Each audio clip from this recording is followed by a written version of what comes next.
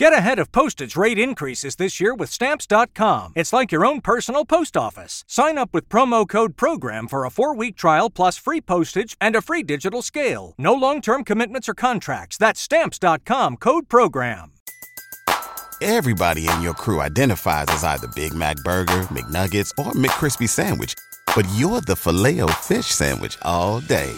That crispy fish, that savory tartar sauce, that melty cheese, that pillowy bun. Yeah, you get it.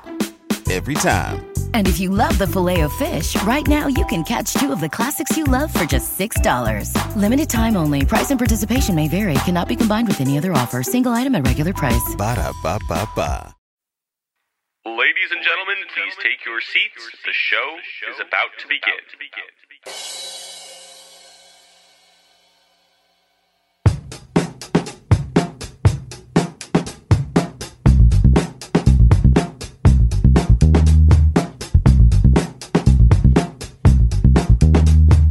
Welcome back to the one and only Cavs the Podcast, featuring commentary from all of your favorite Cavs the bloggers.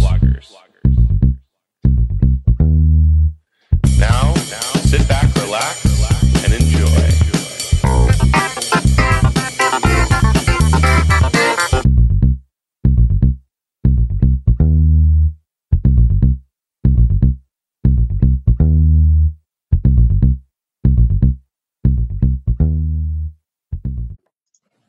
Welcome to another edition of Cavs the Blog Podcast, first podcast of 2016, the year that I'm going to call the year of the Cavalier, let's hope. Got with me 2 Cavs the Blog stalwarts, Evil Genius and Tom Pestak.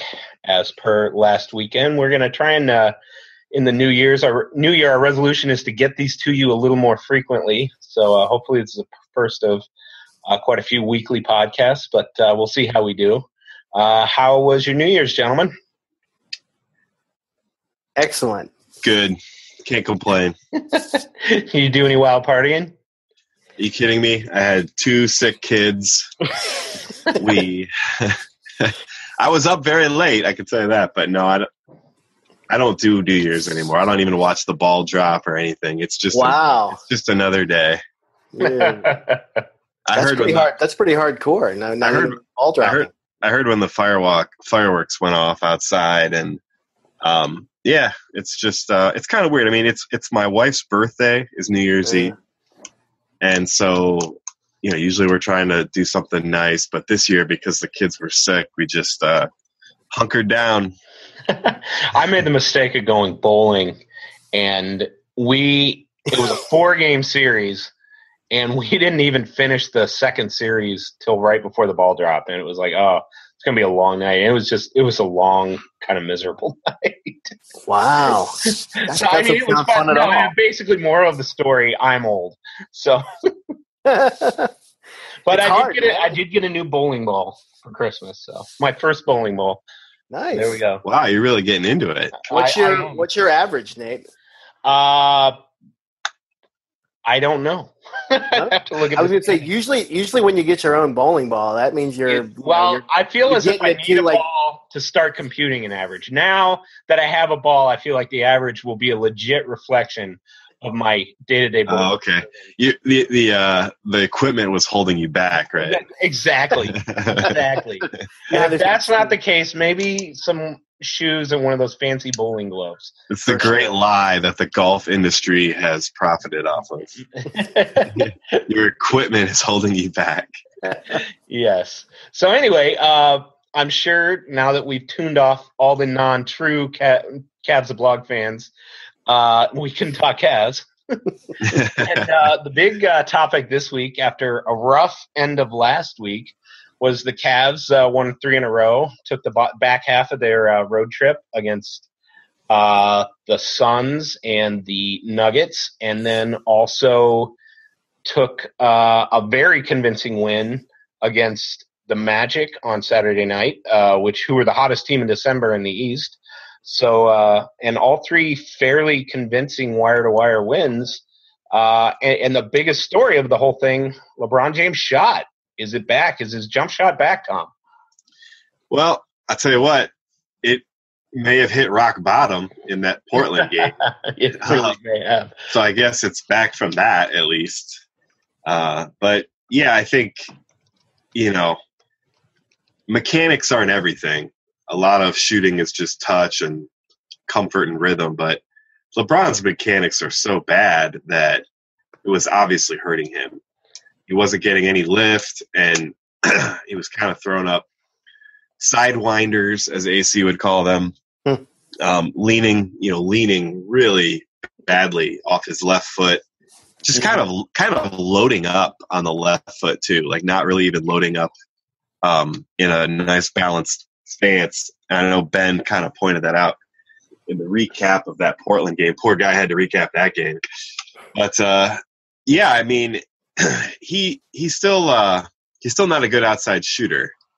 But despite the 4 for 7 against Orlando, but yeah, I mean, I'm at this stage in his career, I'm not a big fan of LeBron shooting 7 threes a game, but he had a lot of good open looks in that game. Yeah, I am fine with LeBron shooting wide open catch and shoot threes. Yeah, I mean, and that was the majority of those 7 shots. He had at least 4 of those. Yeah, yeah. So I mean, I hope so. I mean, LeBron had a pretty decent outside jump shot, I thought, when he was in Miami. Yeah, and they got him a lot of wide open catch and shoot threes. Yeah, but just his whole mid-range game seemed a little bit more comfortable. He's actually looked about as bad as I've ever seen him. He has been as bad as we've ever seen him through the shooting the ball. Now, that said, I have seen other things from him that have looked really good this year. His left hand, I don't think, has ever looked better. As a finisher? Yeah. Yeah. And just he's got a bunch of different finishing moves now that he didn't used to have. I mean, that one is where he's kind of he's like Mortal Kombat Extreme Edition now. Finish him. Yeah. Fatality. Yeah. So he's added some things to his arsenal around the basket, and I think that is probably just a response to the fact that he can't just dunk over people all the time anymore. Although he did have that great dunk over Fournier, which with the left hand, which was amazing. No, that was the right hand. That was the right hand. That's right. It wasn't the left hand dunk was Mozgov threw down a lefty facial on Vucevic. That's right.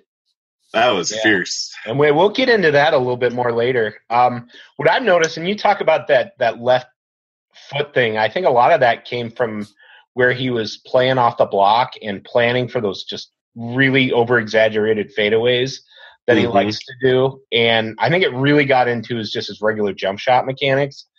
And I saw as that game went on against Orlando that his jump shot got a lot more compact and his mechanics started to look better and his general release started to look quicker and better. And so hopefully that's a sign of things to come. And one of the things I talked about in that Orlando game was how putting LeBron on the floor with Delly and Tristan, and pretty much anybody on the floor with Delly and Tristan, has started to become a real boon to the outside shooters because teams are committing 3 guys to stop that lob pick and roll.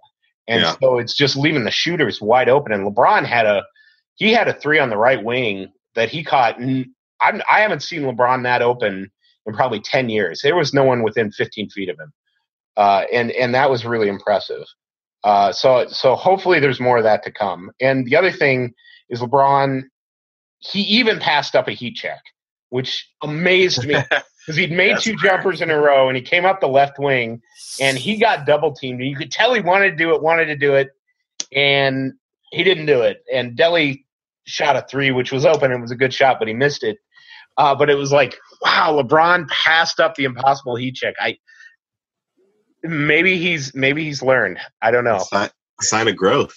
A sign of growth. So there you go. And not to say LeBron isn't, among the best players in the world. I'm not convinced he's any longer the best player in the world, but that's an argument for another time.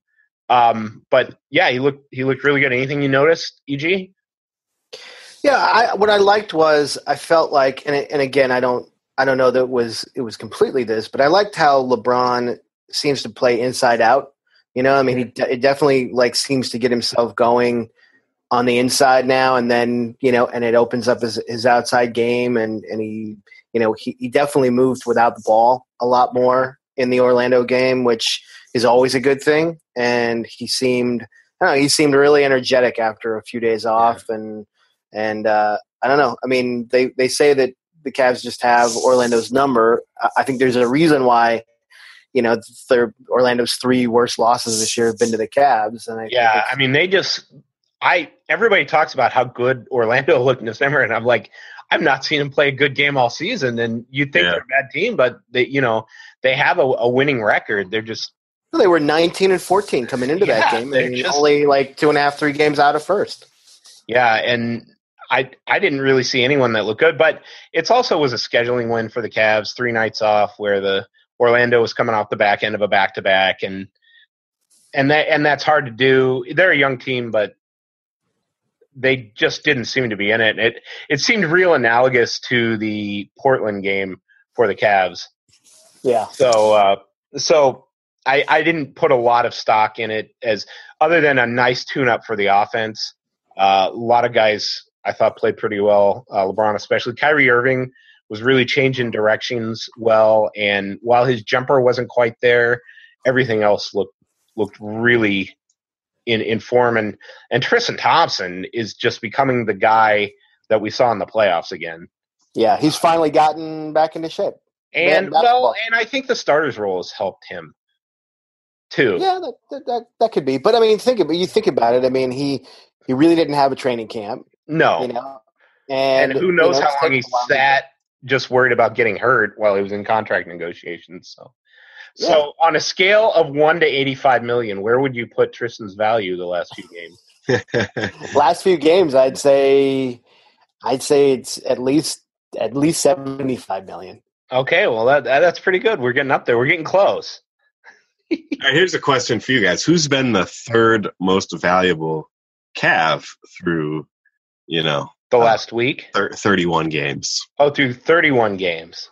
Or however many they've played. I think it's hard to say. Who's 1 and 2, Tom? I mean, LeBron and Kevin Love, that's your 1 and 2? Right, correct. Okay. Well, I mean, I've got my answer, but we know your answer. We know your answer. My answer is Delly through until Kyrie Irving came back, and now that Kyrie Irving's back, Delly's going back to the bench, and his minutes may not drop precipitously, but he was the 3rd most important, just kind of for a continuity of effort and for running the offense and for being able to actually defend opposing point guards. So, EG? Well, yeah, I mean, I think Delly has been pretty fantastic filling in for Kyrie, being out injured. And I think, with the 3-point percentage, with the assist to turnover ratio, a guy who I would say is at least in the running for it, and is going to be this will be a weird answer, but I think it's JR. I think JR has played terrific this year.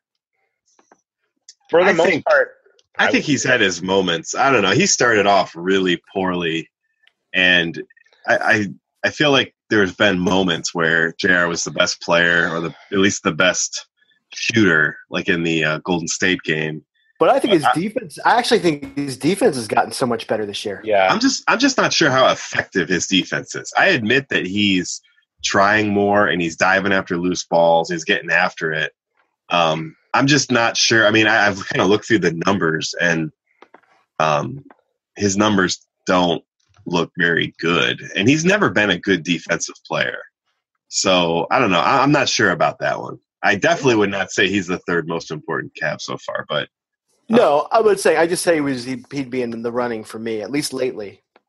Well, what's been interesting about JR is he just created a floater in the offseason, because he never had that. I've never seen him do that before. And now I feel like I'm seeing it all the time, where he drops these little teardrops in. And they usually go in. Yeah, they're pretty effective. They're pretty effective. Well, let's not oversell ourselves on J.R. Smith's finishing around the basket this year, because he is shooting 375 or 374 from the floor, which is not good. One of the things that's real interesting about JR is, I kind of was under the impression that he would be a bellwether for the Cavs, but he actually shoots worse in Cavs wins than he does in Cavs losses, which is interesting. 34% in wins, 37% in losses, but he's shooting a lot more in losses. He's got 63 attempts in 9 games in 9 losses and 90 attempts in 18 wins. So it seems like on these losses, he's just kind of firing away. So I don't know. I am not 100% convinced that he is. I think he's a nice player to have, but I think he definitely could play better and could shoot better. He's one of those guys. He makes 2, he's going to make the next 4. But if he misses 2, he's missing the next 4. So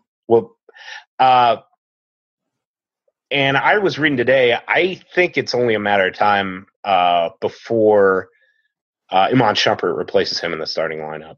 Yeah, I think so too.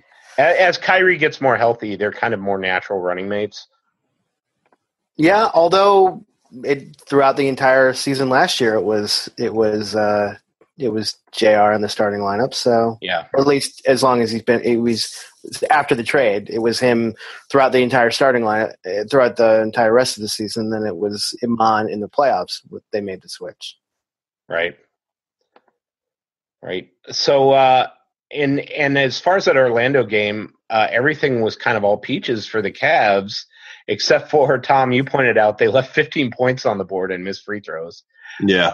Tristan Thompson, after a perfect game, I believe 2 nights ago in Phoenix, a couple games ago in Phoenix, was 2-9. He was pretty bad in that. I don't have the numbers in front of me, but the Cavs left 15 points on the board, only shot in the 60s for free throw percentage against Orlando. And the other really bad news was we saw the return of a player we didn't think we were getting, and that was Mo Williams, who supposedly only showed up for the game an hour before tip-off, kind of ticked off some of his teammates, and was, I guess, a little salty. Was kind of mopey on the sideline and reportedly a little salty about not getting many minutes and seeing his minutes cut by Matthew Dellavedova. EG, do you have anything to speak to on that? Well, I think Mo being mopey and salty is not all that surprising to me, because I think Mo he's a passionate guy. He was a passionate guy when LeBron was here the first time, when LeBron left, and ultimately when he was sent to the to the Clippers or wherever, when they made the trade. But I think it's all going to be it's really going to be up to Mo in practice, and I think it's going to be hard for him to get his minutes back, because Vlad is such a defense first kind of a coach, and I think that he wants the guys on the floor that are going to be able to run guys off the 3-point line and keep guys out of from driving at will against the Cavs, because that's where they can really get hurt. And I think obviously the only way to really get your minutes back is either through injury or through really showing out in practice. And I think Mo, clearly, from even when he came into the game, he got the garbage time in the fourth, and the first thing he did was come in and take a shot and take a 3 and then take another shot. I mean, I think he shot 8 times in the fourth quarter. So, Mo's an offensive-minded guy. He's an offensive weapon. There will be nights when this team needs that, and there will be nights when they need somebody to hit a bucket off the bench, and he just needs to be ready. And I think he would do himself a service to really kind of pick James Jones's brain for how to be effective being that kind of player, if he's so inclined, but he may not be. And I think he probably thought in the offseason, like, hey, I'm going to come back. It's going to be great. I'm going to give the Cavs just what they were lacking in the playoffs last year. But the problem is they have that. They lost it with Kyrie being injured so much in the playoffs last year, and now that they've got Kyrie back starting, Delly's just a better alternative at as a backup point guard, given his defense and his passing ability. And I wrote on the comment board today, I said, basically there comes a point in every player's career where they get surpassed by a younger player who's on the way up while they're on the way down, who's hungrier, more motivated, in better shape, and just younger. And that's happened to Mo Williams this year. I don't think anybody saw Matthew Dellavedova coming on as strong as he did, fixing so many holes in his game before the season started. And Mo's disappointed about that. But if I'm David Blatt, I sit him down and I go, this is how we play. This is how much we've been outscored with you on the court. And we're positive with Matthew Dellavedova on the court. It's simple math for me to play him over you. You aren't as good of a defender, so you got to pick up that part of your game and be a leader when you are in, and be a leader on the bench. And that's what I need from you. But maybe it took him a game to get used to that. But because he sounds like he clearly knew what his role was going to be when he came into the game. And Jason Lloyd wrote a nice piece talking about that, and talking about how, Blatt's rotations, veterans like consistency in their minutes and know when they're going to play. And he talked about how Jefferson sitting against the Warriors didn't sit well with a lot of the veterans. And so maybe Blatt is kind of telling these guys beforehand, and that's why Mo was a little mopey. I don't know. Tom? Well, I think to the first point, if you look at the Cavs this season, people might not want to admit it, but Dellavedova has been by far and away the best backcourt player on the Cavs. If you look at all the two-man combinations by minutes and you rank them by points per 100 possessions net, so how much are the Cavs outscoring the other team per 100 possessions? The top three are Delly and LeBron, Delly and TT, and Delly and K-Love. So there's one thing in common with the top three, and it's Delly. It's not LeBron and someone, it's Delly and someone. And on the flip side, if you look at, okay, what about the best two-man lineups by net points per 100? And by the way, those are 19.4, 19.1, and 18.3. 100 possessions is about one game. So what that's saying is, effectively, when Delly's on the court, the Cavs are blowing other teams out so far this season. Contrast that with Mo Williams, who the number one player combination with Mo Williams is LeBron James, and it's 2.6 per 100 possessions. So 19.4, 19.1, 2.6. So Delly and LeBron, 19.4. Mo Williams and LeBron, 2.6. And we've got over 400 minutes. I mean, this is not like a tiny sample size thing. This passes the eye test. The numbers are here.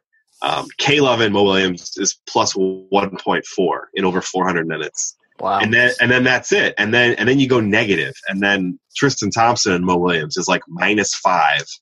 Whereas remember, Delly and Tristan Thompson was plus 19.1. So, I mean, which is amazing, because you look at two guys who you would say, okay, these are both, at least in terms of shooting, especially inside the arc, below average players. Yeah, and limited. Yeah, limited. But they have managed to find an effective way to play that bends the defense and gets the rest of the team involved. And that's all you can ask for an offense. Well, and I think at the defensive end, I think Delly, just for 48 minutes is the Cavs' best defender. I'm not saying he's the best defender, when you definitely need a stop. I'm saying the guy plays for 48 minutes. He never stops. Just his presence on the court makes it more difficult for the defense to operate in everything he does. The way he fights through screens, the way he chases guys off the three-point line, the way he knows how to shield defenders, his communication on defense, all of that is just stellar. So, and not to say that he's perfect, but one thing I've noticed about him is he does not make the same mistake multiple times in a game. He may get beat on a backdoor play, or he may get beat by a guy, but then he adjusts on the next possession and kind of takes away that, whereas a lot of guys just keep getting beat the same way and never adjust. What's funny, last year, if Delhi had a 4 turnover game, I'd be like, well, he's a backup, guy that wasn't drafted, and he can be helpful some nights, but some nights not so much. This couple of games ago, when he had the 4 turnovers, I was shocked. I was like looking at him like, how did that even happen? Like, because he's taken such good care of the ball this year, and he does see the floor so well, and really he almost always seems to make the right pass. So that was kind of like the anomaly this year. Seems to be one of those guys that has a map in his head of where everybody is on the court without even looking. Yeah. Which is a rare ability, but I didn't want to. We've talked enough about Telly. So I wanted to get to my second point, and that was when you talked about Blatt. I think that was a very poor decision by the coaching staff to run a short, condensed rotation in December against, I don't care who you play. I mean, the Cavs are deep, and the Cavs should use that depth. The coaching staff should be playing a 10-man rotation every game, and in blowouts, play Jared Cunningham and I don't know, Sasha Khan if you want. But I think Richard Jefferson, Anderson Varejao, James Jones, Mo Williams, if those 4 guys are sort of like the end of the bench guys, I think they should be playing every game. I think they still have something left in the tank. I've seen a lot of good things from Mo Williams this year. I've seen good things from Richard Jefferson this year. We've seen good things from James Jones. We've even seen good things from Varejao. I don't see the logic at all in shortening the rotation. I mean, the whole bit about players being frustrated, okay, whatever. I mean, I don't know what's going on in the locker room. But just from what is your goal during the regular season? I keep thinking about this evil genius. It's like haunting my dreams when you said the reason the Spurs and the Warriors are so good is because they have a system that they're dedicated to. The Cavs still don't have that. And I know right now. You know what, though? I think they're getting it, though. Well, maybe. But you know how they're going to get it? If you can plug guys in and the system survives. Yep. Right? I agree.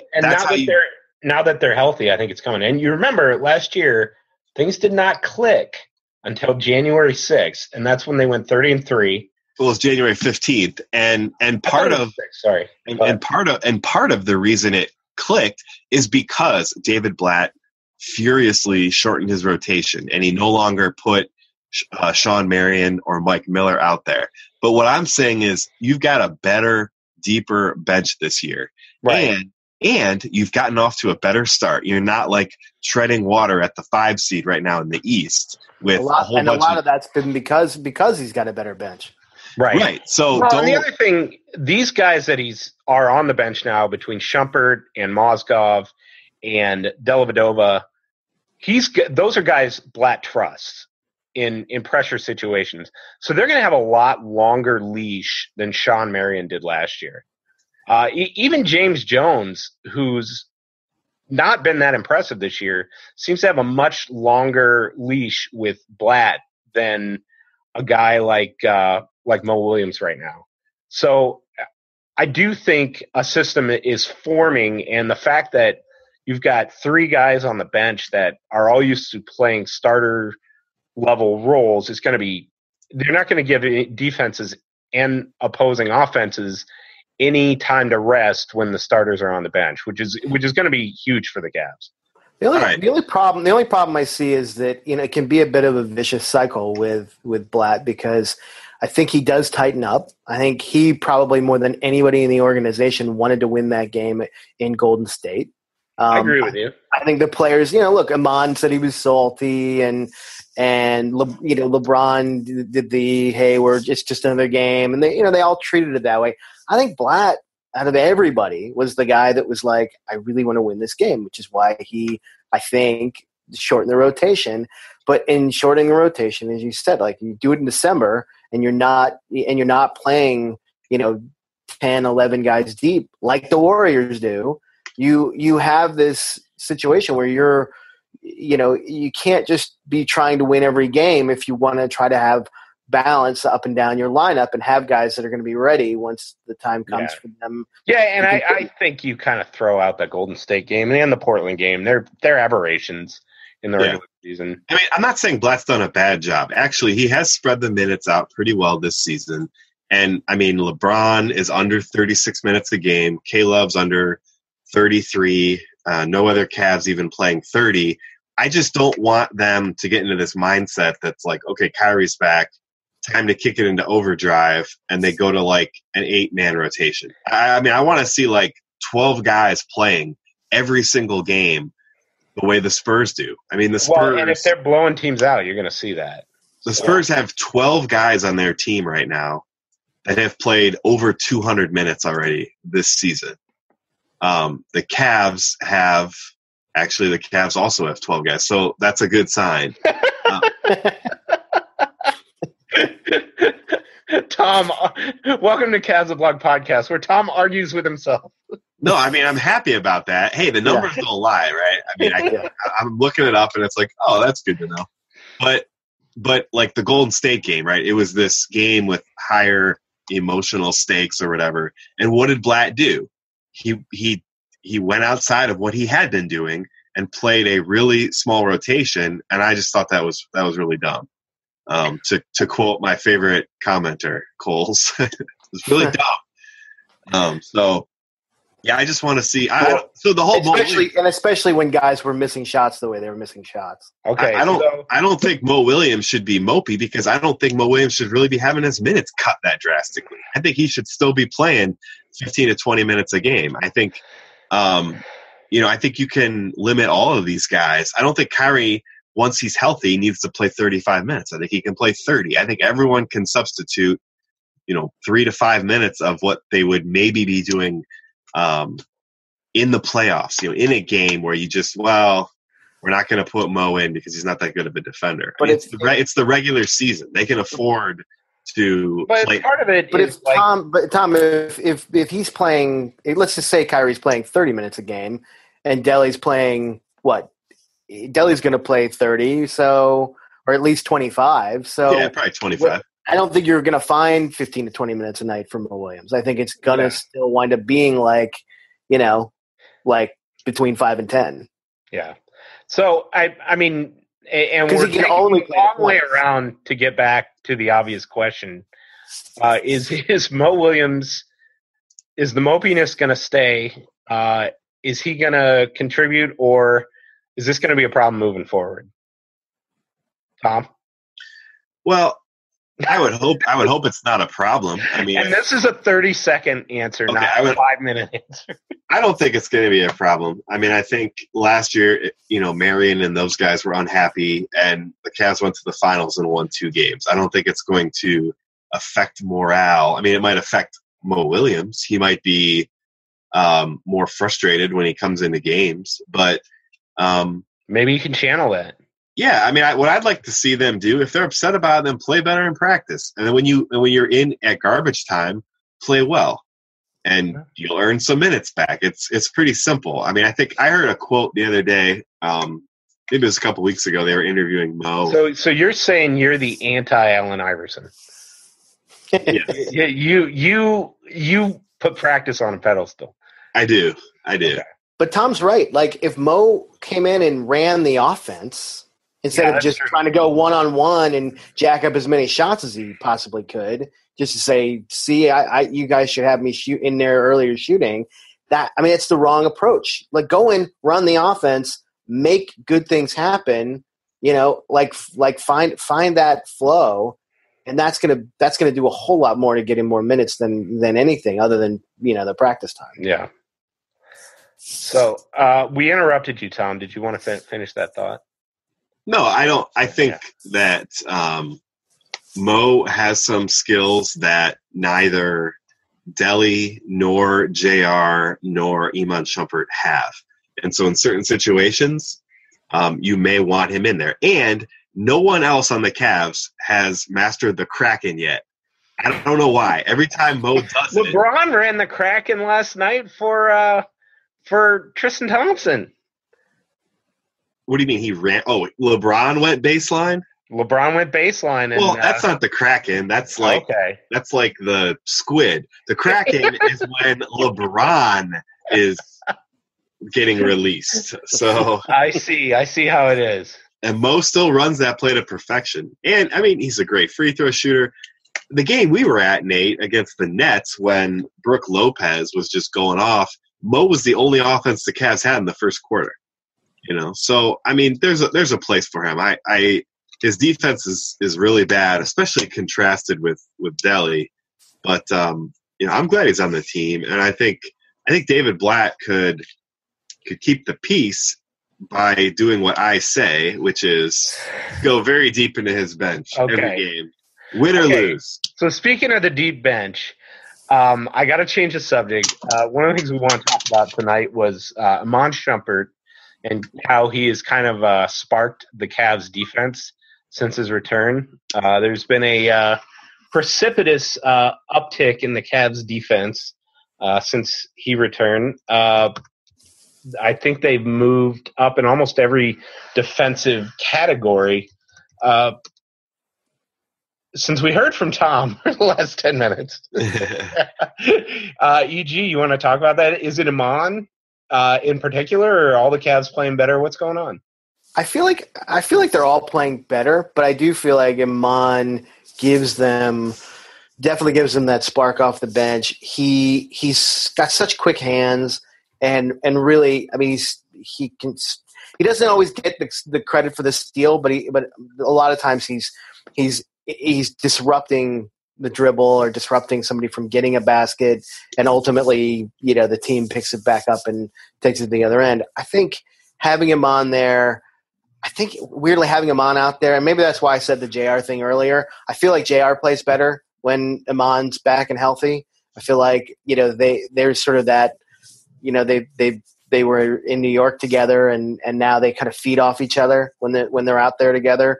And I think there's been definitely an increase in the perimeter defense, and I think that now the Cavs just need to work on getting Maz rehabilitated and getting the internal defense going a little bit stronger.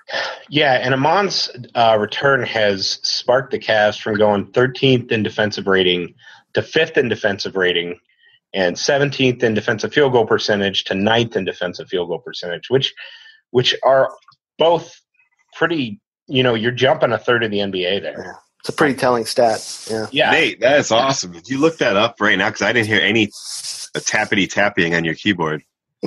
I'm in stealth mode on the keyboard. Oh man, I've got these like cherry blue keys. They're so loud. You got the clicky key. I got the clicky keys, man. Yeah. So if I tried looking up those splits, it would annoy the heck out of you guys. You're cracking me up tonight, Tom. So I mean, on LeBron or on Shumpert, I mean, we've talked about on Dancer.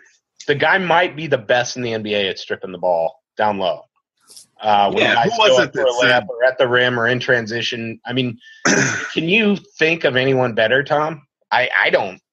I mean, I remember a team that was really good at it, and it was the Pistons of the mid-2000s. All those guys had quick hands, and they would just – you'd blow by them, and they'd just strip the ball right out of your hands. Yeah. Between Chauncey Billups, Rip Hamilton, Ben Wallace, all those Tayshaun, guys. Tayshaun, all those guys. It's Chris Webber, all those guys had quick hands. And but yeah, I think Shumpert, he's long, and if someone does kind of get a step on him, he is remarkable at turning a would-be, you know, finish or and one into a run out the other way. It's like two, you know, possessions all rolled into one. Well, and let's talk about the other thing that really coincided with him was, Tristan Thompson in the starting lineup is the other part of that equation, and we've all talked about Timo's defensive, just kind of his lackluster first third of the season. Tristan Thompson in shape, playing much better defense, can switch the pick and roll. Not the shot blocker that Timo is, but much better at disrupting the offense, being in the right position, trapping the pick and roll, switching on the pick and roll. They don't only have to ice now, which Ben pointed out with Tristan Thompson. So that's a huge plus as well. The other thing is Timofey Mozgov's move to the bench has really allowed him to become more aggressive, both offensively and defensively. One of the things that one of my buddies that I watch the games with is not a longtime basketball fan. One of the things I explained to him was when you've got a guy who moves to the bench and they don't have to worry about foul trouble like a starter might, especially a big man, that just allows them to be much, much more aggressive defensively. Kind of like Henson in Milwaukee. They can just go crazy for the shot blocks and be really aggressive defensively and not have to worry about fouling out because they know the starters, right back there. And I've seen that on both sides of the ball from Mozgov, especially, he's had some really nice games with the blocks. What have you noticed about Mozgov, EG? Well, I definitely feel like Mozgov's gotten an emotional boost going to the bench. And, look, it's. I don't think it doesn't feel like he's taken it as a demotion so much as he's taken it as a little bit of a relief to be able to come in against against second team guys to get his way back into games. It was his best game in a while against Orlando. I mean, he was out there, dunking with not only with authority but with emotion. He felt like, and it felt like he was out there a couple times with Kyrie too, who knows. I said this on the last podcast. Like, I feel like Kyrie knows where to find Maz on the floor, and I also was really impressed with his. His hands have been his bailiwick all year for him, and he had a really nice drop pass in the lane to LeBron, which is sort of an eye contact thing. And he had that was and that led to that monster LeBron dunk. Yeah, I mean that was Kraken-esque. It wasn't quite, but but it was great. I would say it was Walton-esque. Yeah, but I could even see on LeBron's face, like he didn't like kind of go out of his way to give Timo like the point at him or anything like that. But he gave him a look, and it was a look of like you getting it, man. Like this was good. Like that was the kind of, I think that's the kind of play that they expected from Timo. And I think, look, it's obviously a really small sample size with a couple of games off the bench, but he definitely seems more comfortable and more of his old self. The only thing I worry about a little bit is just with TT and on the TT side of things, with TT and Love out there together, their spacing feels like their switching has been a little bit off underneath, and I feel like there's been some open dunks and cuts from big men on opposing teams the last couple of games since TT moved into the starting lineup. Just small thing. I mean, obviously a small thing, but I do think that was. I have seen that a little bit. But the other thing about Thompson and Love is they rebound so well that you can get away with two guys rebounding and LeBron just taking off. And they're really exploiting that. I mean, Love had another touchdown pass to LeBron that game. Yep. Delly's had some. I mean, LeBron on the defensive rebounds just off like a shot now. And he doesn't have to crash the boards on defense, which just speeds up their whole offense. So it's a really nice. They're a really nice 1-2 duo on the boards, and they've kind of figured out a way to space themselves, at least rebounding wise, maybe not contesting shots wise or rotation wise. But I tell you what, in the first quarter of that Orlando game, Cleveland's defensive rotations look as sharp as I saw them all year. I mean, they were double teaming down low or trapping the ball, and the other three guys were instantaneously moving around to the other four Magic players, and it was really sharp. I mean, it was like back when they were in the playoffs last year. So Yeah, it looked really good. I think from a defensive communication standpoint, it's getting better and better. So we'll kind of see how that keeps going. But I'm loving the board work from Tristan and Kevin, and Tristan Thompson's offensive rebounding against the Magic. You see that one where he saved it out of bounds? Oh yeah, I mean that was ridiculous. That was sweet. And that ended up with that's one that ended up with the deli tray, right? Yeah, that was Rodman-esque. So yeah, that's why. Look, I mean, in all honesty, it's probably between him and Deli for the third most important Cab to this point, because as great as Deli's been with what he brings, TT's offensive rebounding. I mean, you just see it. Like, he's the ultimate eraser for LeBron on on offense. Where it's like if he's going to miss a shot, chances are Tristan's going to grab the rebound. Well, and the other thing that Tristan has been doing is he has gotten a much better sense than he had earlier in his career of when to pull it out and just reset up the offense and when to go back up for a putback. He is not getting stuffed like he did early in his career when he would just go back for a putback with three guys on him and he would just get it rejected. Or even last season in the regular season, he was getting happened a lot. But yeah, you're right. He doesn't seem to get stuffed nearly as much, and when he collects himself, he takes it up strong. Yeah, and part of that, I believe, is when you know the other team is going to look for you when you're open, you're a lot more likely to pass that out and set it back up. So and the Cavs have been really good at moving the ball, especially when Deli's in, and LeBron has been finding him on dump offs too. He had 2 or 3 dunks off dump offs from LeBron that last game. So he is going to have to improve his free throw percentage, though. Otherwise, there's going to be a lot more Haka Tristan's coming. Yeah, and the weird thing is I don't know what to do on it. I mean, he just seems like he had that one game where he was 6 for 6, and then he fell off face of the earth again. I don't know if it's a confidence thing. It's what's going on. I mean, shooting's weird, and everybody says, if you just practice, you're going to get better. I don't think that's necessarily true for free throw shooting. Sometimes it's just a mental thing. Yeah. Well, it's also a lot of muscle memory. I think I noticed that even, as TT wasn't a great free throw shooter, he improved every year. His mechanics were really good after he switched to his right hand. Mm-hmm. And he took his time. He got his hand under the ball. Some guys rush it and their hand's not totally under the ball before they release it. And so then they're kind of trying to hold on to the ball as they release it. And he had good arc. And so, he was shooting mid 60%, I think. Now I notice he's rushing. It's a flatter shot. It looks like he doesn't have his hand under the ball all the time. Yeah. So I don't know if he just needs to go back and watch videos of himself shooting. Probably last year when it just looked a lot better. But yeah. It's kind of a mess. Yeah, and speaking of so power forwards, one of the things that we've been talking about a little bit is, and this is more of a general question. The Cavs, as you see them right now, are they whole? Is this the team we're going to see in the playoffs? Do they need to make any moves? Any moves you expect? I know the name Markieff Morris was thrown around this weekend as the Cavs being a possible destination for him.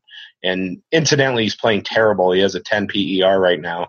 And most people are saying that Phoenix is going to have to sweeten the pot to get rid of him. But any roster changes you want to see, Tom, going forward for the Cavs?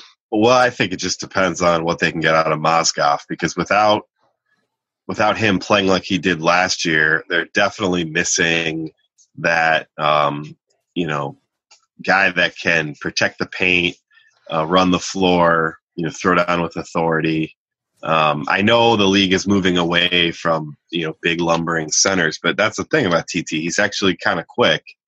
And, but if not, then I wouldn't mind seeing the Cavs look at someone that could fill that role of, blocking shots and just diving to the rim for alley-oops from, whether it's Kyrie or Deli or LeBron or whatever. I think they're pretty set. But do you think – I don't know if there's a guy out there. Yeah, I don't know either. Not a That's guy the that they can get with the Brendan Haywood exception and Joe Harris. I mean, that's the No. that's the only sort of skill set of need that I can tell, unless they can just do some sort of major upgrade at, shooting guard or backup small forward. I mean, other than that, I mean, you've got two pretty good point guards in Kyrie and Dele. You've got at least two, if not three, shooting guards in Shumpert, Smith, and Mo. And I feel like that's an okay. Yeah, and all three of them trio. can play the three when LeBron's on the bench. Well, I wouldn't say Mo Williams could, but the other two guys can. Sorry. I thought you said JR. Yeah, JR, Shumpert, and Mo. So, yeah, I would just say, I mean, like I said, if they could do some kind of major upgrade at maybe shooting guard, or someone a lot better than Richard Jefferson to spell LeBron. But really the only starter that I feel like, I think the Cavs are weak at center if TT's starting and Mozgov's just a shell of what we saw last year. I'll ask you, Evil Genius, Markieff Morris, is he somebody you're interested in? Not really. I mean, I've watched Markieff play, and I've seen some of the antics that have happened with him this year. Like, I think for if we're already talking about guys getting salty, being on the bench, not playing minutes. I mean, how many minutes would Markieff Morris realistically see on this team? You know what I mean? Like, I feel like this is the team. I feel like this is the team probably for the duration. I could see them picking up, like a Kendrick Perkins type enforcer, in some vet that wants to sign for the minimum, in the second half. But yeah, I think the other problem is that, and this is coming up with the Cunningham decision too, which is the Cunningham decision ostensibly costs $900,000 to guarantee his contract, yet it cost Dan Gilbert almost $4 million in the salary cap in the with the penalty. So I mean, it's not just an under $1 million decision; it's a $4 million decision, which I think he'll probably go ahead and say yes to, and find a way to dump off Joe Harris somewhere. That's my prevailing opinion, anyways. But I think if you're going to bring any piece into this mix, it better be worth spending. I mean, Markieff Morris's salary, I think, it's about $7 million and change. $7 million, but I think wouldn't that result? It equates out to about $32 to $34 million if they don't dump anybody in conjunction with adding him. Because you got to pay like 4 times what his salary is in luxury tax payments. Yeah, and I mean, you can say, hey, if it's that one last piece that gets you a championship, then it's worth it. But yeah, we can say that, to me, that guy is not Markieff Morris. No. He is he does everything Kevin Love does and not as well. And he's, you've already got one knucklehead on your team, borderline in JR. You can't have another one. So yeah. If you could get an Ed Davis or a Bismack Biyombo, sure. But you're not going to get it.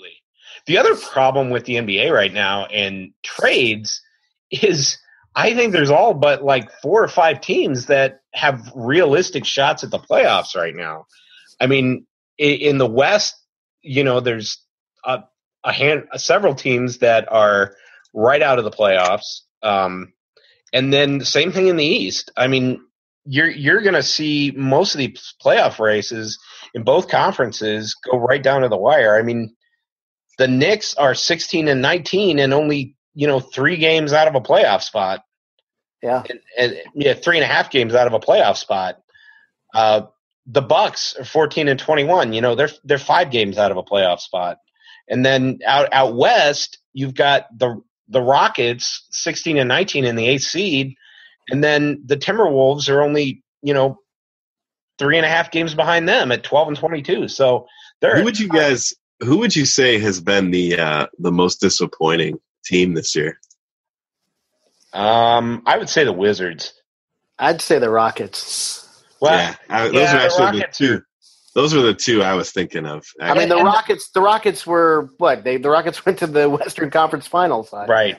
Yeah. And then they totally – I mean, Daryl Morey, when he let the inmates run the asylum and fired Kevin McHale, I knew it was over. That team's turned out to be crazier than Sacramento, and that's pretty crazy. Yeah, it has, and they're only a couple games ahead of Sacramento, who Sacramento actually looks like they have some quality games in them. I mean, they just blew the doors off of Phoenix last night, scored 142 points, I think. Although, to be fair, the Lakers are about boat racing the Suns right now too. Yeah, the Lakers have been disappointing. I think the Bucks have been disappointing. No, the Lakers, unless they are the top 3 losingest team in the league, they don't get their draft pick. I mean, this is all by design. Wow. Well, they are. Yeah. Oh, okay. Yeah. The other disappointing team is the Pelicans at 11-22. Yeah, they're very disappointing. But a lot of that is due to some significant injury problems early on. Yeah, but that's still very disappointing. If they were like 500, I'd be like, well, they've had injuries. But 11-22, I mean, it's really, really bad. Anthony Davis is... And Ryan Anderson's been pretty good, too. Yeah, and Anthony Davis, but he's had these clunker games, and then he'll score a 35-point game. It's weird to see. Well, they just can't defend anyone. I think they're last in the league in defense. And, I think they thought, well, we got a superstar defensive player in the making, so they could surround him with guys that can't guard traffic cones. Yeah. I don't think it's worked out for him. Should have kept Monty Williams. Yeah. So, I mean, here's the curse of Monty Williams. So my point was, there's not a lot of teams that want to break up their squads right now. When they're that close to the playoffs, and with the trade deadline only a month away, I don't know if you're going to see. But what about Philly? You think we could? I mean, they just waived Tony Roten, who was probably one of their best players last season. Yeah, I know he has been abysmal this year, but maybe they trade us Nerlens for Joe Harris, Andy, and Mo.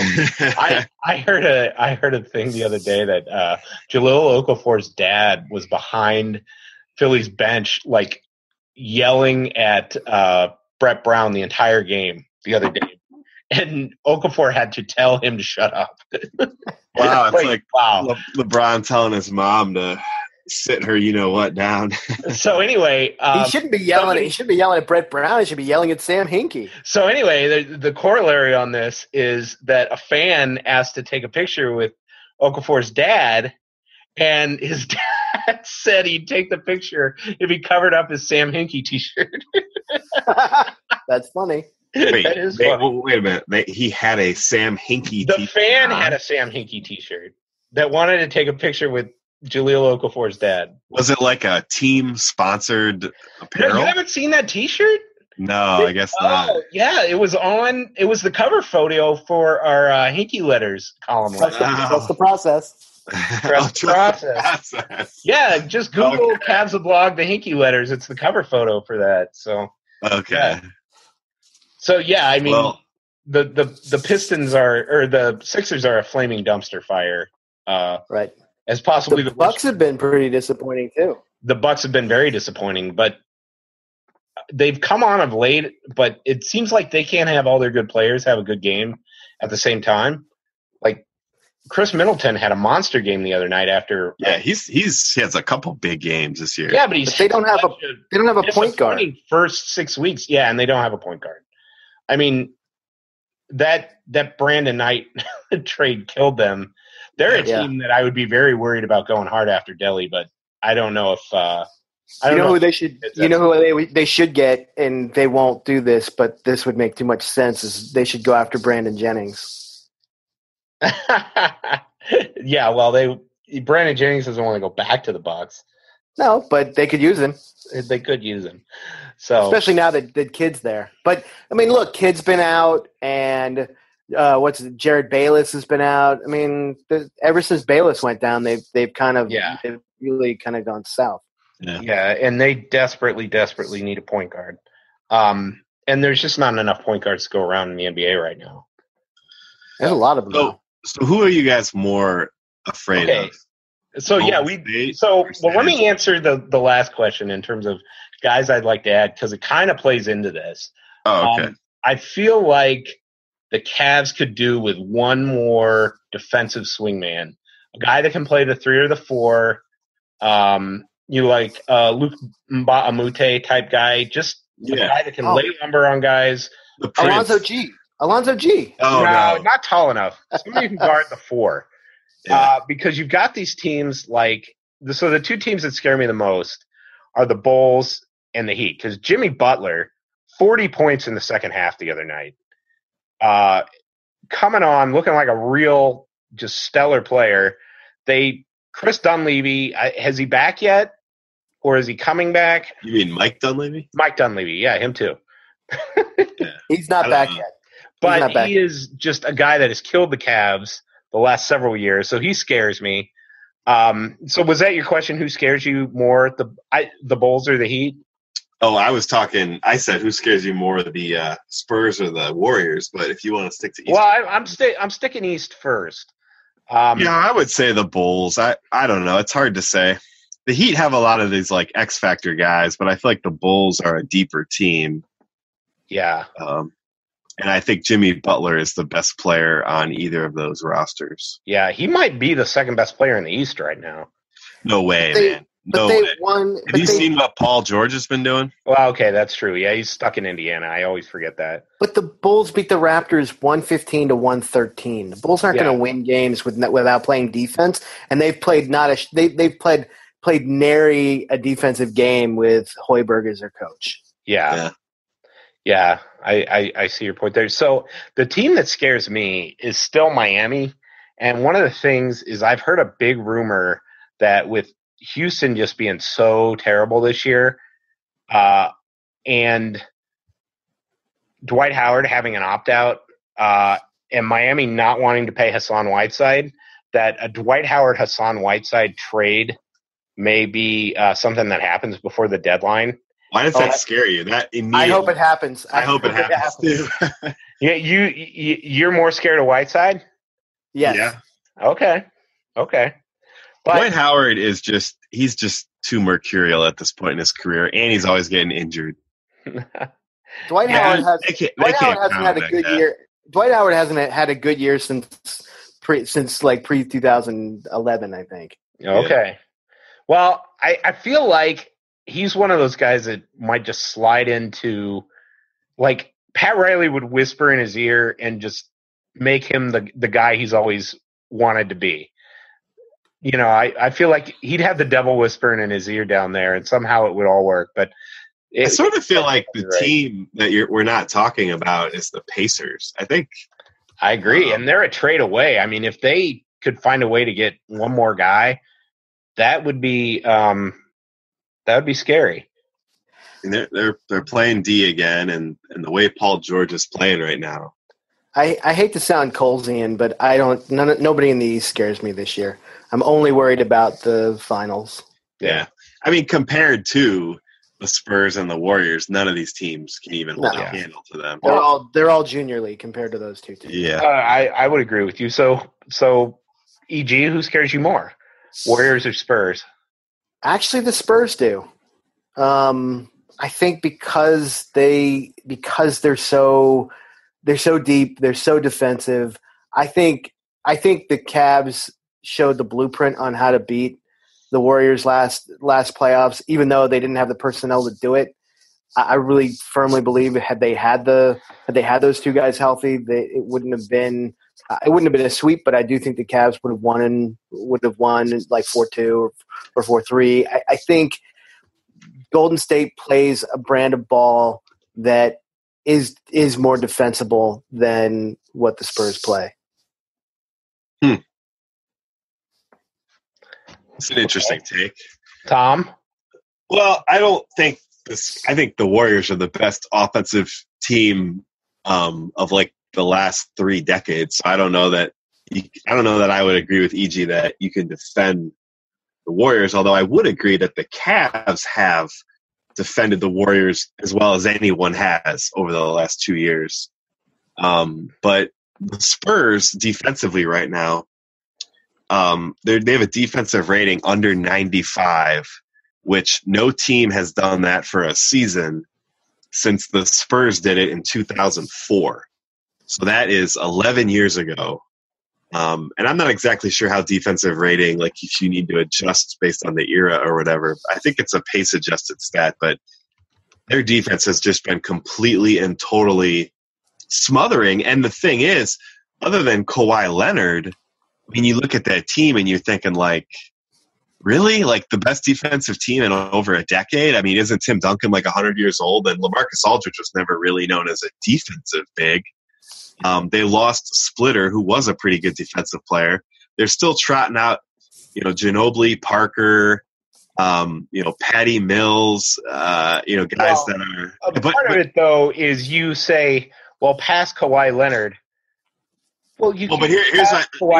You didn't let me finish my freaking point. Good. Well, and here's the other thing. Danny Green is freaking good at defense, too. So they've got these just two absolute havoc creators on defense. Yes. Between Leonard and Danny Green can lock down any two wings in the NBA right now. And honestly, to go back to our question earlier about is Shump the best in the league at stripping, Danny Green might be the best at that. I have never seen a guy during fast break situations when it's like 2-on-1, 3-on-1, where he's the lone guy back, how many times he turns that the other way. I mean, just remarkable defensive player. And I would answer the question by saying, if both teams are completely healthy, I would be more afraid of the Spurs. But right now, I feel like the Spurs are more injury prone than the Warriors. So if you ask me right now, which team am I more afraid of? It's the Warriors, because I saw what happened last year when like Tony Parker got gimpy.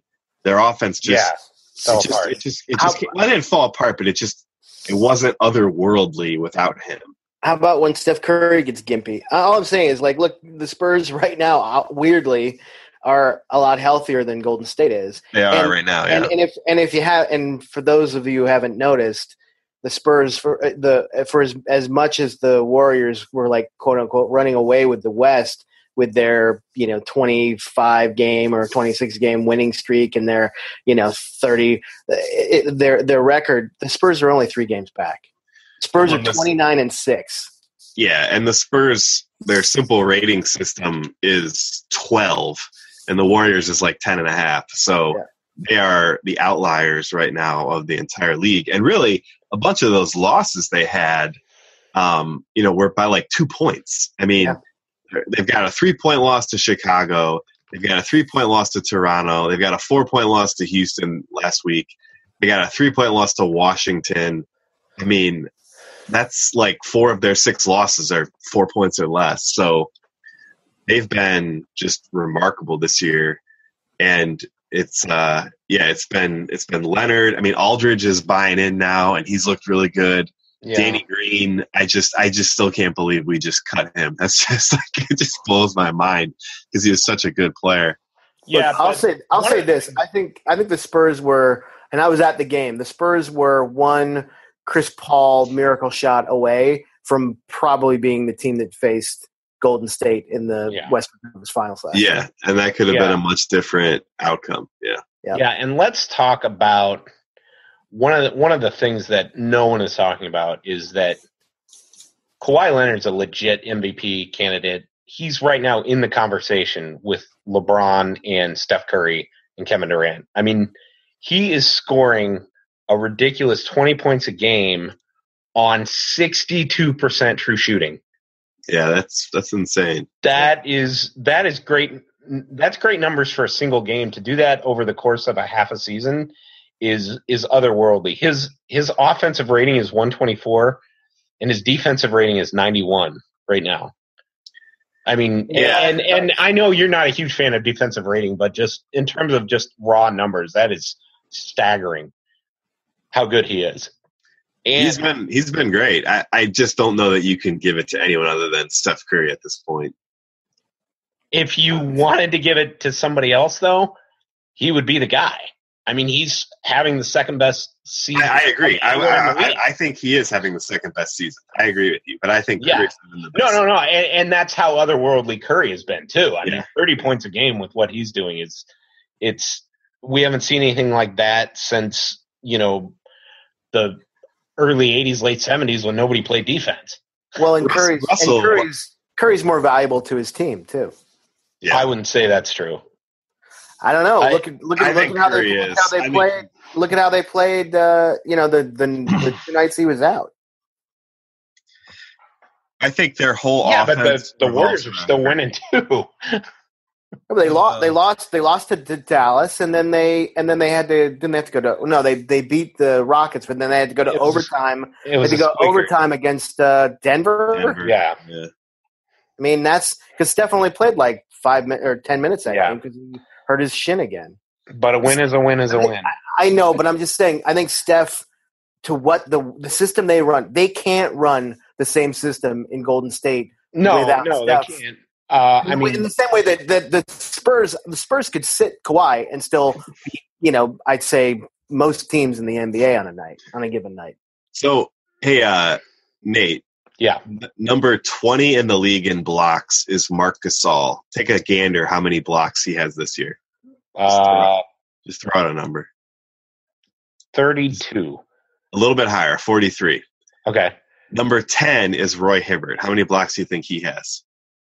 32. Wait, how would he be lower? Okay. Oh, higher. Sorry, 51. 58. Okay. Number 2 is DeAndre Jordan. How many blocks do you think he has? 64. 81. Okay. Number 1 is Hassan Whiteside. How many blocks do you think he has? So 105. We've gone 43 at 20, 58 at 10, and now we're at 81 at 2. So you kind of get the sense of this distribution. So you think Hassan Whiteside, you jump a whole 20 to 105. Okay.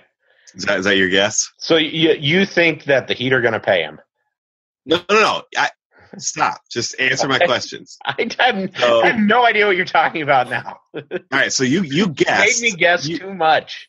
You guessed that Hassan Whiteside has 105 blocks on the year, which would be like making him a huge outlier if number 2 is 81, correct? Oh, yes. He's actually got 126 blocks. Okay, there you go.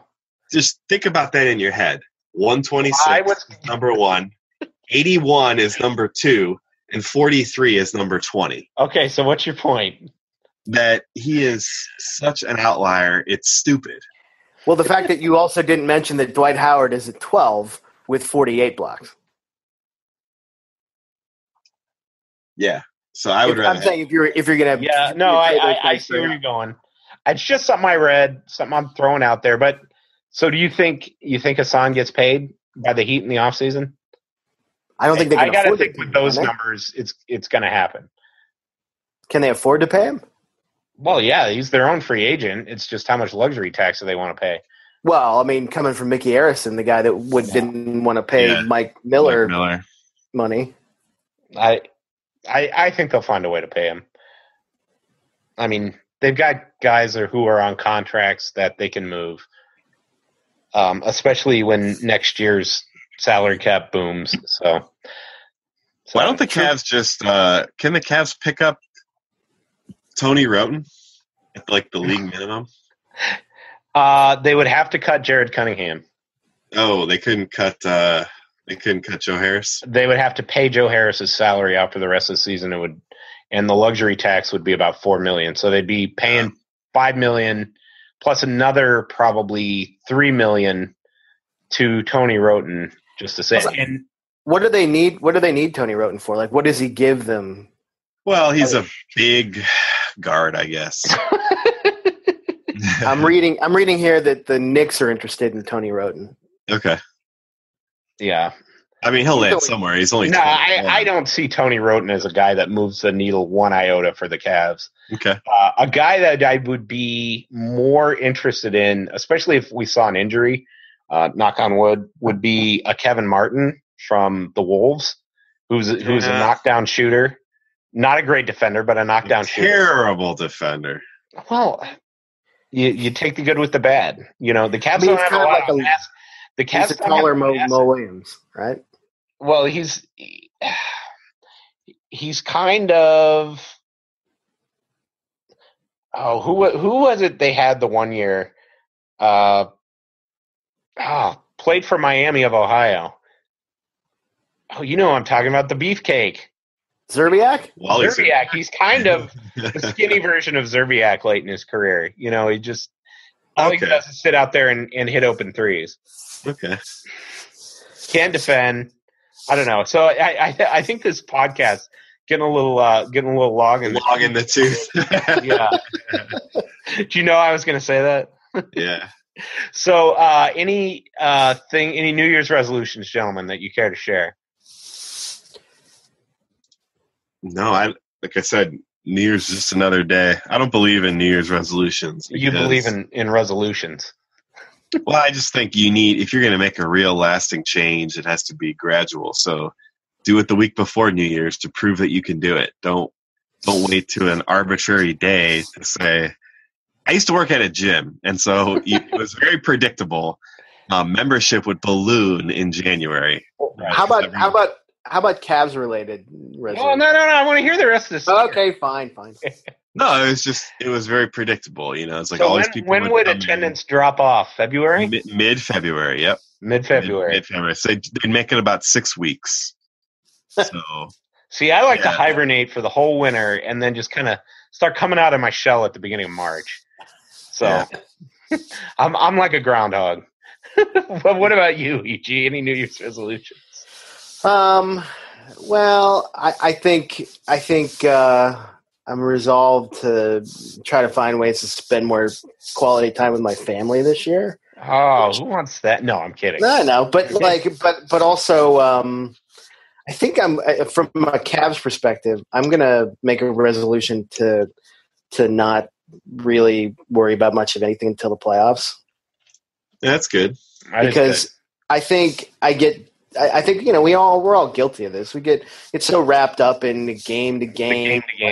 What's happening now? And like I didn't even know about the Mo Williams stuff honestly because I missed the game. I just watched the game on DVR and and it's just noise. It's just something for us. Oh, for sure. About. But that's just it. Like I found last year I was so like tuned into like every little thing that happened and blowing it up in my own mind and getting into debates with people like Coles on the threads about like well shouldn't they be worried about this team and that team and the other team. Honestly, I think you spend a lot of time worrying about a lot of stuff that in the end doesn't really matter.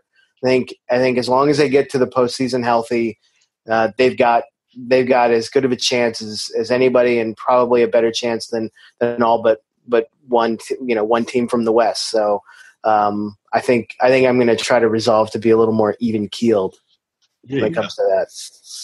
That's a good resolution. My resolution is to write more. So there you go. That's good. What we need. More content on the blog from me and maybe some other stuff going forward. So that's my resolution and yeah. So anything you want to pitch before we wrap up the podcast for 2016, E.G. or Tom?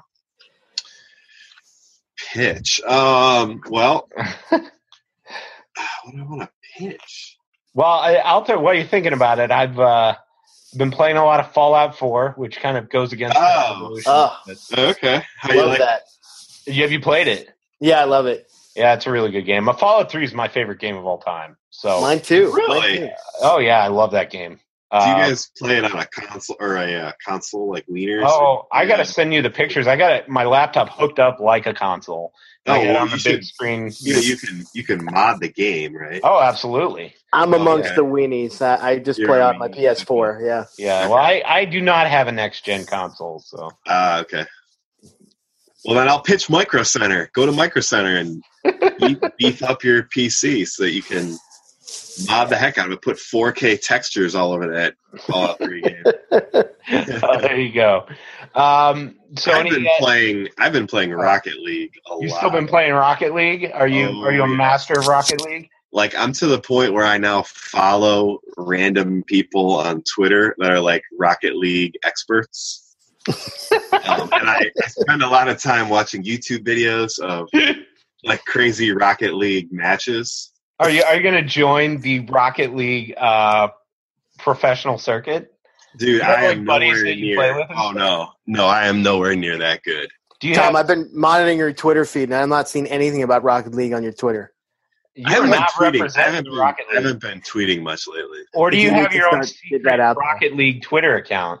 No, I don't. No. So like Rocket Tom. Yeah. And it is kind of stupid, like how many hours I've put into that game, and yet, like if you were to compare me to like a top probably 50 player in the world, it wouldn't even be close. Like it would be such a waxing, and like I've put way more hours into that game than I'm even comfortable admitting on this podcast. So I'm just gonna refrain from that. But yeah, like I mean, there's this guy. His name is like Pashy. It's like PASCHY 90 Pashy 90. Just go on YouTube and look up like Pashy 90 Rocket League montage, and you might not be impressed. But if you play the game for a couple days and you get the feel for it, and then you watch that video, you'll just be like, "Oh my gosh, this guy is like the god of Rocket League. Like what he does is just stupid." He's the LeBron of Rocket League. No. He's not the LeBron. He is like, I don't even, way more dominant than that. Way more dominant than that. Wow. Who's the most dominant? He's the Wilt Chamberlain of Rocket League. He's like the Wilt Chamberlain in high school of Rocket League. Yeah. Wow. Yes. Pretty impressive. And actually, he might not even be number one in the world. So maybe that is a bad. But I think he's the best player in the world by far, just based on what I've seen. Wow. Yeah. See, every one of these podcasts, I get a little glimpse into the life of Tom Pestak, and it's just more fascinating with each episode. So stay tuned for the next one, everybody. And as always, go Cavs. Go Cavs. Go Cavs. Sonya's like copied. Every What's team his name? has a hideous, like George Hill, like with the early instinct Q-tip. Justin Timberlake haircut is just hideous. Yeah. Whatever Jeremy Lin is wearing on his head is horrible. He spikes his hair straight up. Yeah, now, like right? we all thought the Cavs had bad hair to start the season with that Kevin Love thing, and his is tame compared to. Yeah, very tame. No, I don't get this whole Hitler hairdo that Hazonia and the dude from the Jazz. Brett Hayward. Yeah, I mean it's like the same thing. It's this weird like shaved on one side, but like with a oh my gosh, mop. Phoenix has 36 points, and they're more than halfway through the third quarter. Yeah, I'm watching. They might not score 50. They might not score 50. They're an awful team. They are in full on quit mode on Jeff Hornacek, and I'm at this point you just got to put the guy out of his misery. Yeah. Although, can we agree that Robert Sarver may be the worst owner in the NBA right now?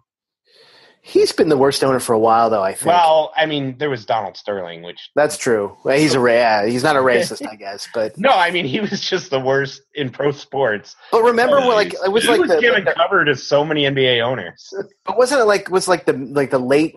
like 2008 or 9 where when he had all those he just kept taking guards and and not really knowing what to do with it. They were just running it worked when D'Antoni was a coach, but then it made no sense when the new regime took over. And and then he didn't want Steve Kerr to continue as GM, and which was goofy as well. I mean, that right now is looking like a really dumb decision. Kerr's coming back Monday. Supposedly, yeah. Oh, yeah. Well, good for him. I mean, you hate to see somebody like that. He's a class guy, and you don't want anybody to get hurt. So no, I like Steve Kerr. I don't have anything. I think everyone likes Steve Kerr. He's a very likable guy. I just hate his team. Yeah. And I like Luke Walton. That's the funny thing. Luke Walton. Yeah. Who's he going to be coaching next year? Because that's a good question. The Lakers. The Lakers. I don't think so. I think Luke Walton wants to go to a contender. Oh, I don't think so. The Lakers' job. The Lakers are going to get Ben. The Lakers are going to get Ben Simmons. The Lakers' job is the best coaching job in NBA. Really? They'll give Luke a lot. They'll give Luke a lot of rope in LA too. Yeah. Well, I would say it's the second best after the Spurs job.